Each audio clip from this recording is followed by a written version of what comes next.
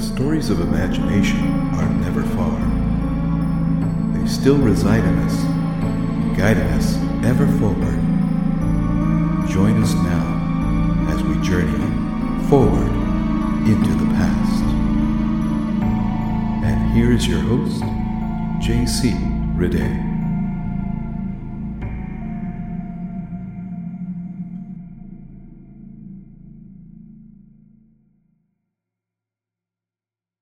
Hi everyone, and welcome to another episode of Forward into the Past. I'm J.C. Riday, your host and narrator, and today we're going to dive right back into the final Nick Carter mystery for this year, The Call of Death, or Nick Carter's Clever Assistant. In this episode, I'm going to share both chapters 6 and 7, and conclude it in the next episode with chapters 8 and 9. Now, this will allow me to record and post our Halloween episodes in time for everyone to enjoy them before Halloween night. So, without further ado, let's find out what's up next for our intrepid detective. In our last episode, Nick Carter's assistant Patsy followed our main suspect, Kate Crandall, from her office back to the boarding house where she is staying. While wearing a disguise, Patsy tails Kate Crandall toward the edge of town and stops when Miss Crandall is approached by a sinister-looking man whom Patsy identifies as Turk McGill, notorious gangster and all-around bad egg. After Kate Crandall rebuffs McGill and heads home, Patsy manages to worm his way into McGill's orbit. McGill, after sizing up Patsy, offers him a job with a huge payday. Kidnap Kate Crandall and force her to tell McGill where she's hiding some stolen money. Oh, how will Patsy get out of this predicament? And how will he get word to Nick? Well, let's join in on the next exciting episode of The Call of Death, or Nick Carter's Clever Assistant. Chapter 6. The Man Who Died. It was early evening when Nick Carter arrived home after his interview with Kate Crandall. He found Chick awaiting him. On the office table lay a small plaster cast, not there when Nick departed with Harriet Farley that morning, concerning whose mission and what since had occurred, Chick was, of course, entirely ignorant. "Well, by Jove, you've had a long outing," he remarked when Nick entered and removed his coat and hat. "Have you been equally busy?" "You know me," replied Nick pointedly. "None better. What's doing?" "A case for the young lady who prevented me from going with Mallory this morning." "Who is she?" "Her name is Harriet Farley. She is the only child of the late Archibald Farley. She is worth 4 or 5 millions, and then some." "Oh, that ought to keep the wolf from the door at least," said Chick, smiling. "What's the case?" Nick briefly informed him, covering all of the essential points and immediately adding, "Have you heard from Patsy?" Not a word."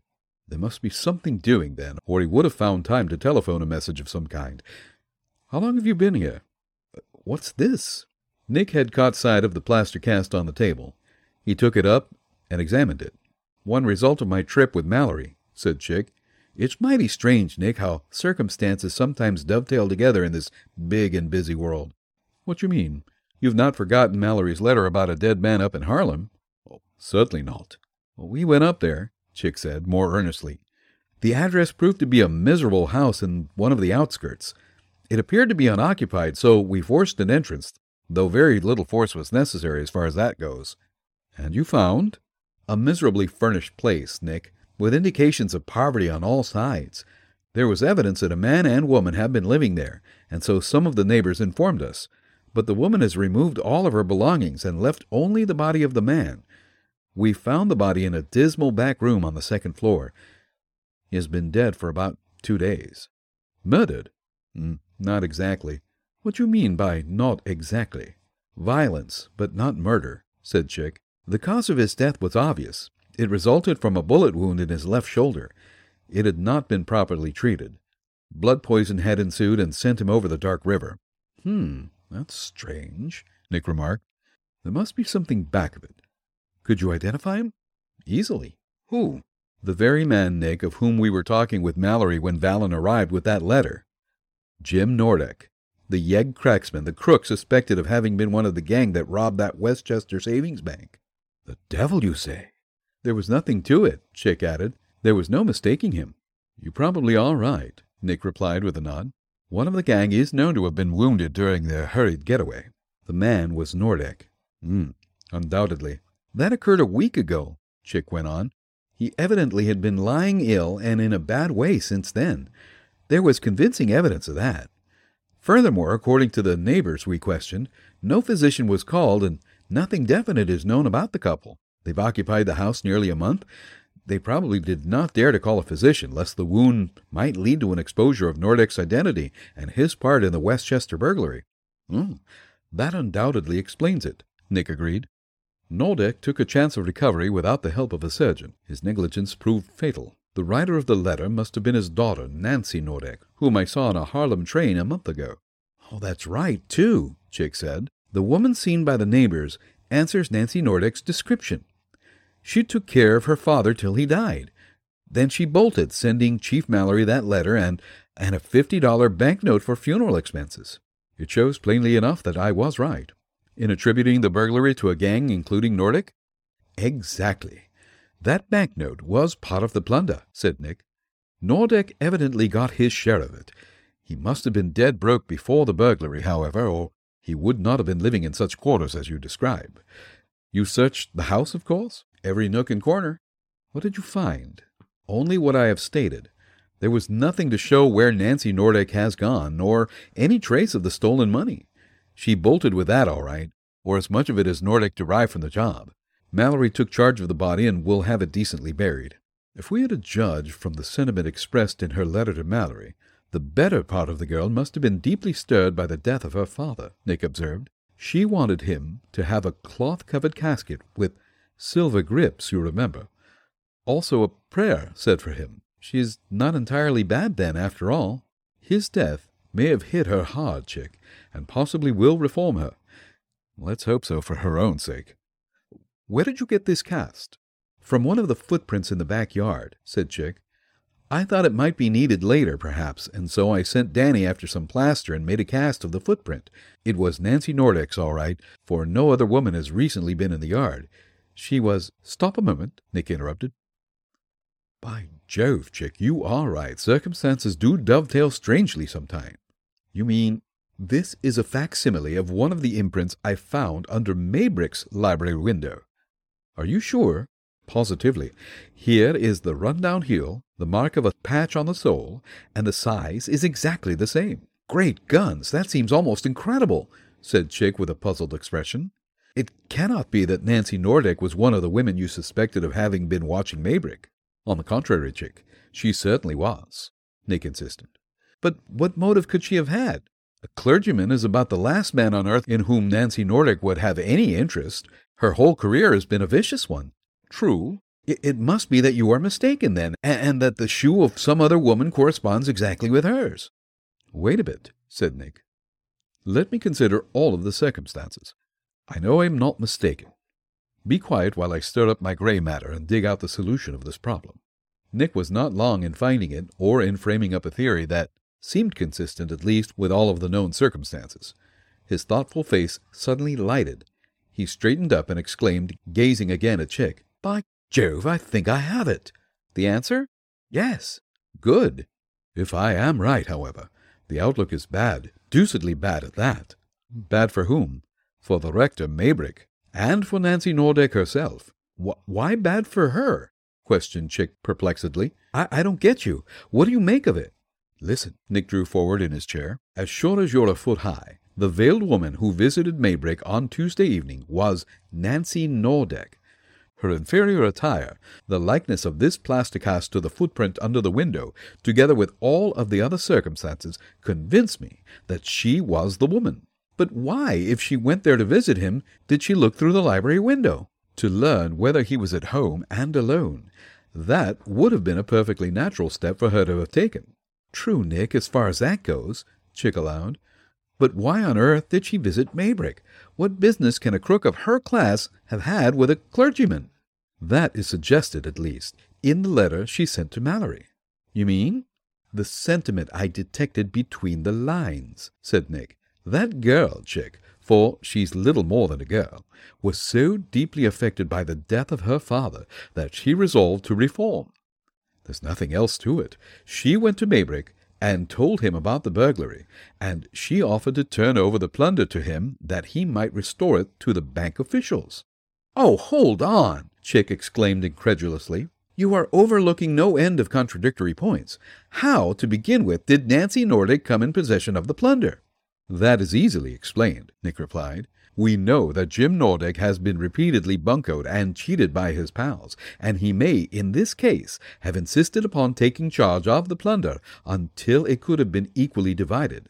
The gang would have consented to that, of course, for they could not have cracked the vault without his assistance. He was the big squeeze in that part of the work." "That's very true," Chick allowed. "If I'm right, then, Nordick took it to the house in which he died, or hid it somewhere else, perhaps, expecting to recover from his wound and soon to whack up with his Confederates, who, evidently, were not living with him and Nancy in the Harlem house." "Well, surely not, Nick, or they would have been seen by the neighbors."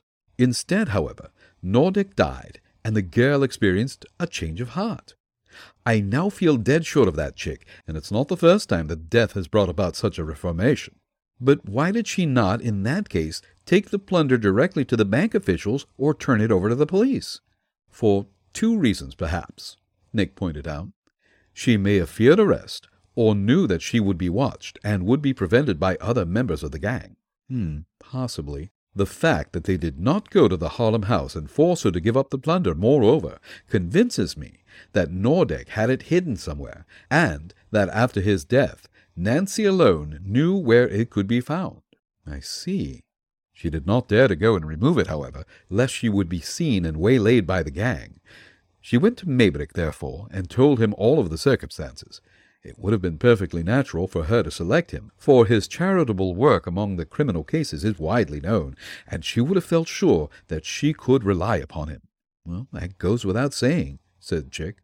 "This theory is further confirmed by the fact that Maybrick left home the following night with 2 empty suitcases," Nick argued. "In which to bring home the plunder?" "Exactly."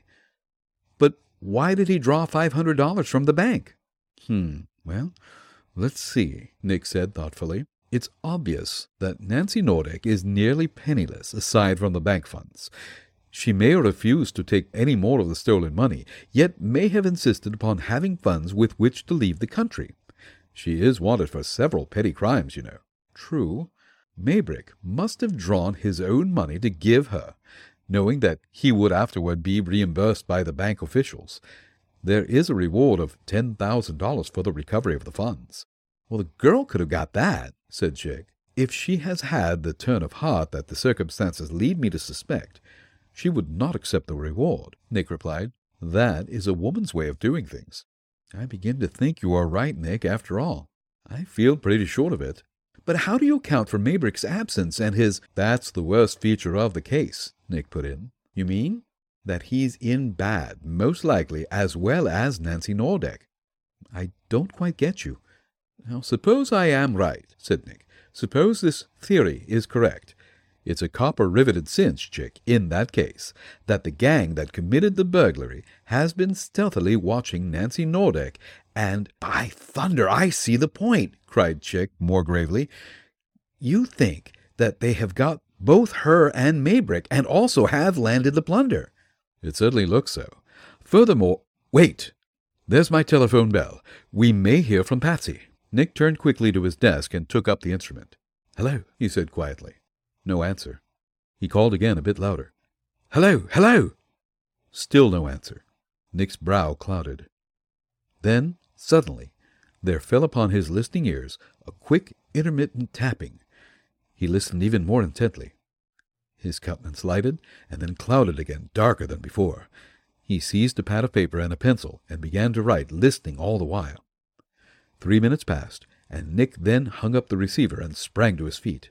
"Bring Danny and the car as quickly as possible," he cried. "We've got to make a record run if we ever made one. Guns on your hips, Chick. Patsy is in the hands of the gang." Chapter 7. Taking Long Chances. Patsy Garvin and Turk McGill, after arriving at a very lucid understanding concerning Kate Crandall, speedily decided how their felonious design could best be executed. Patsy entered into it, moreover, with a zest that further assured McGill of his sincerity, of which he had scarce a shadow of doubt when they parted to begin operations. Leaving McGill to keep his appointment with Kate, Patsy hastened to a public garage that he had seen while shadowing her from her office. Luckily, too, he immediately found the proprietor, to whom he quickly introduced himself and confided the situation. Patsy found in him a willing assistant, too, who provided him with a touring car, but flatly refused to accept any payment. "I'll not even think of it," he protested, when Patsy tried to force McGill's $20 banknote upon him. "Pastor Maybrick is a friend of mine, and he's one man in a million. Nick Carter is one in 10 millions, moreover, and it's a pleasure to serve both of them. You take the car, Mr. Garvin, and return it when convenient. It's yours for the asking. I'd like to do more, and I wish you good luck."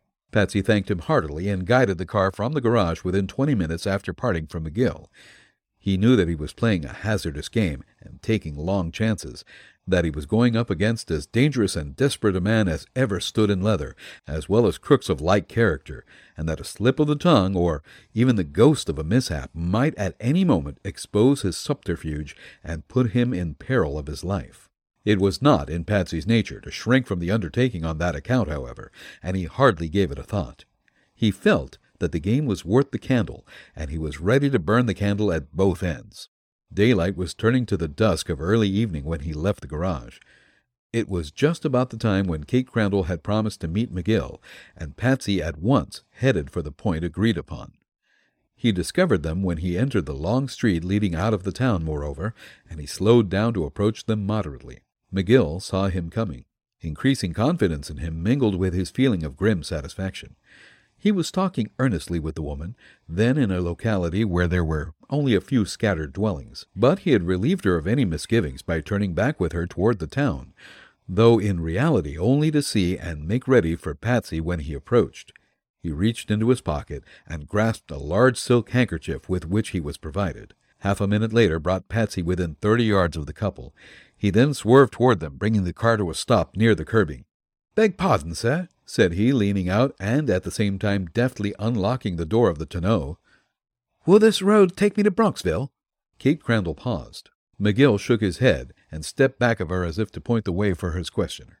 "No, not straight ahead," he replied, with a significant wink. "You must take the first crossroad." "To the left or right?" "To the left, and— Now, Dolan, get her!" McGill had clasped the silk handkerchief over Kate's mouth, and, as quick as a flash, was tying it back of her head. Patsy, equally quick, leaped from the car and seized her arms, forcing them behind her and crying hurriedly, "Tie her wrists, McGill, with another handkerchief. I've got her. She can't yip. Her struggles cut no ice. Into the car with her now, and the trick is turned." In spite of her frantic efforts to escape, it was a comparatively easy task for two strong and determined men to quickly overcome the frightened woman, who was hurriedly forced into the tonneau, even while Patsy was speaking. She then sank, half fainting, in one corner, unable to make any outcry and hardly able to move. McGill banged the door and sat down beside her, crying sternly, "You'll not be hurt, woman, if you keep still and do what you're told. Now, Dolan, away with you. Follow this road for half a mile, then take the left fork.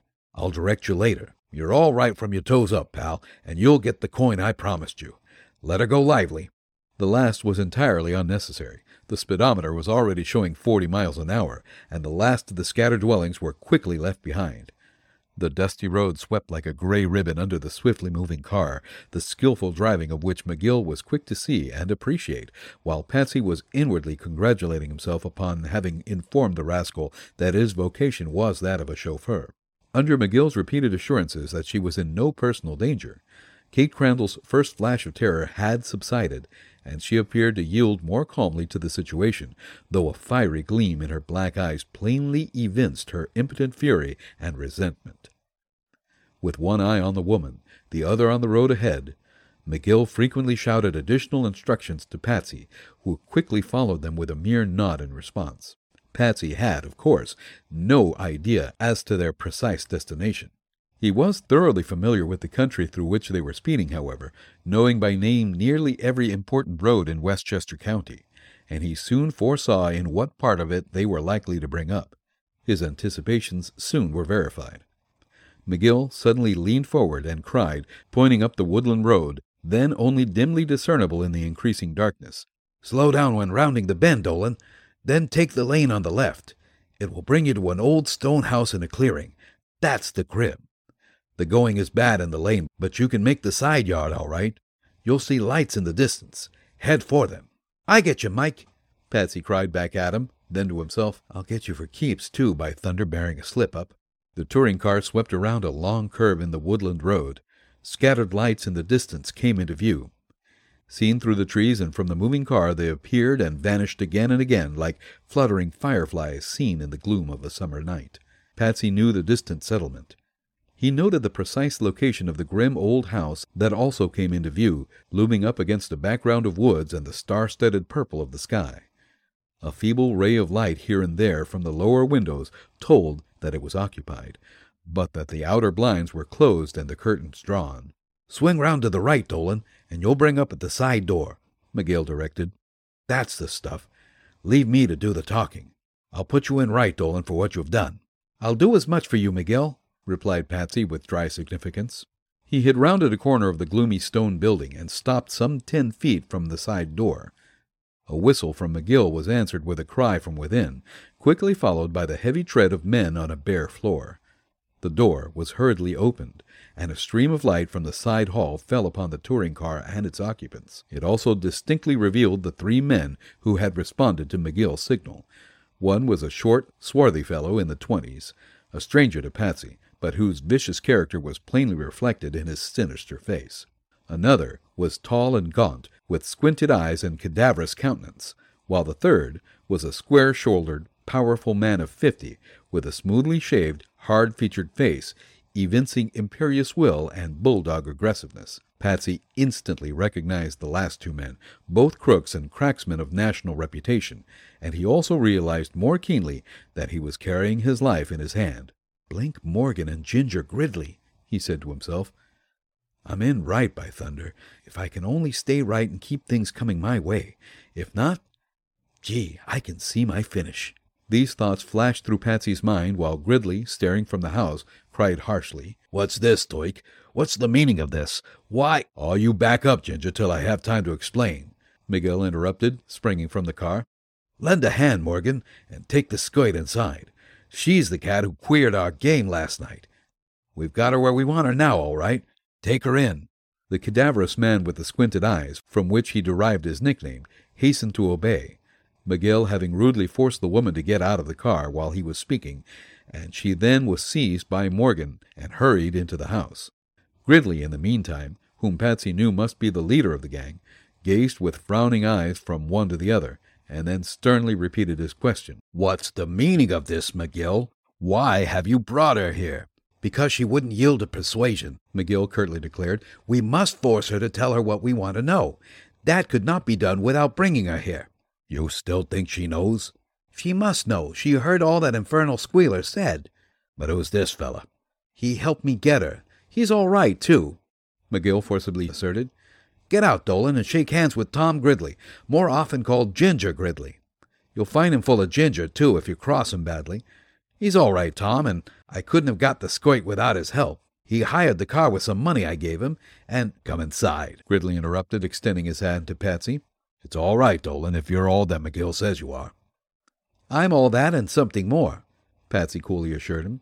You can bank on me as long as I'm used right. You'll have no kick coming, Dolan, if you're handing us straight goods, replied Gridley. If not— Nothing doing in the if not line. This way, then. Lock the door, Phelan. The last was addressed to the 4th man of the gang, while Patsy followed them into the house. He heard the ominous click of the lock when Phelan turned the key. It told him that there was no retreat, no backing out of the hazardous undertaking in which he had fearlessly ventured. Patsy Garvin, however, had no such inclination, even for a moment. How will Patsy get out of this mess? And what was the strange message received by Nick Carter by telephone? We'll find out in the very next episode of The Call of Death, or Nick Carter's Clever Assistant. Well, gang, that's it for this episode. I hope you enjoyed yourself, and I hope you stick around for the very next episode. It should be coming up quite soon. In the meantime, why don't you venture over to my Facebook page, J.C. Raday Voiceovers and Narration. Do a search and you'll find it there. Or just visit my website. forwardintothepastpodcast.com. There you'll find links to the Facebook page, the Instagram page, and of course, links to all the podcast platforms that the show appears on. Oh, there's also a link for the show's Buy Me a Coffee page, where you can buy me a coffee. Just for the cost of 1 cup of coffee, you can support the show and continue listening to these wonderful episodes. Or, if you like, you can go ahead and sign up for the subscription model. It's entirely up to you. I leave the option open. Well, gang, I hope you enjoyed yourselves. Take care. As always, thanks for listening. Keep sharing the stories and be a good human. Bye for now.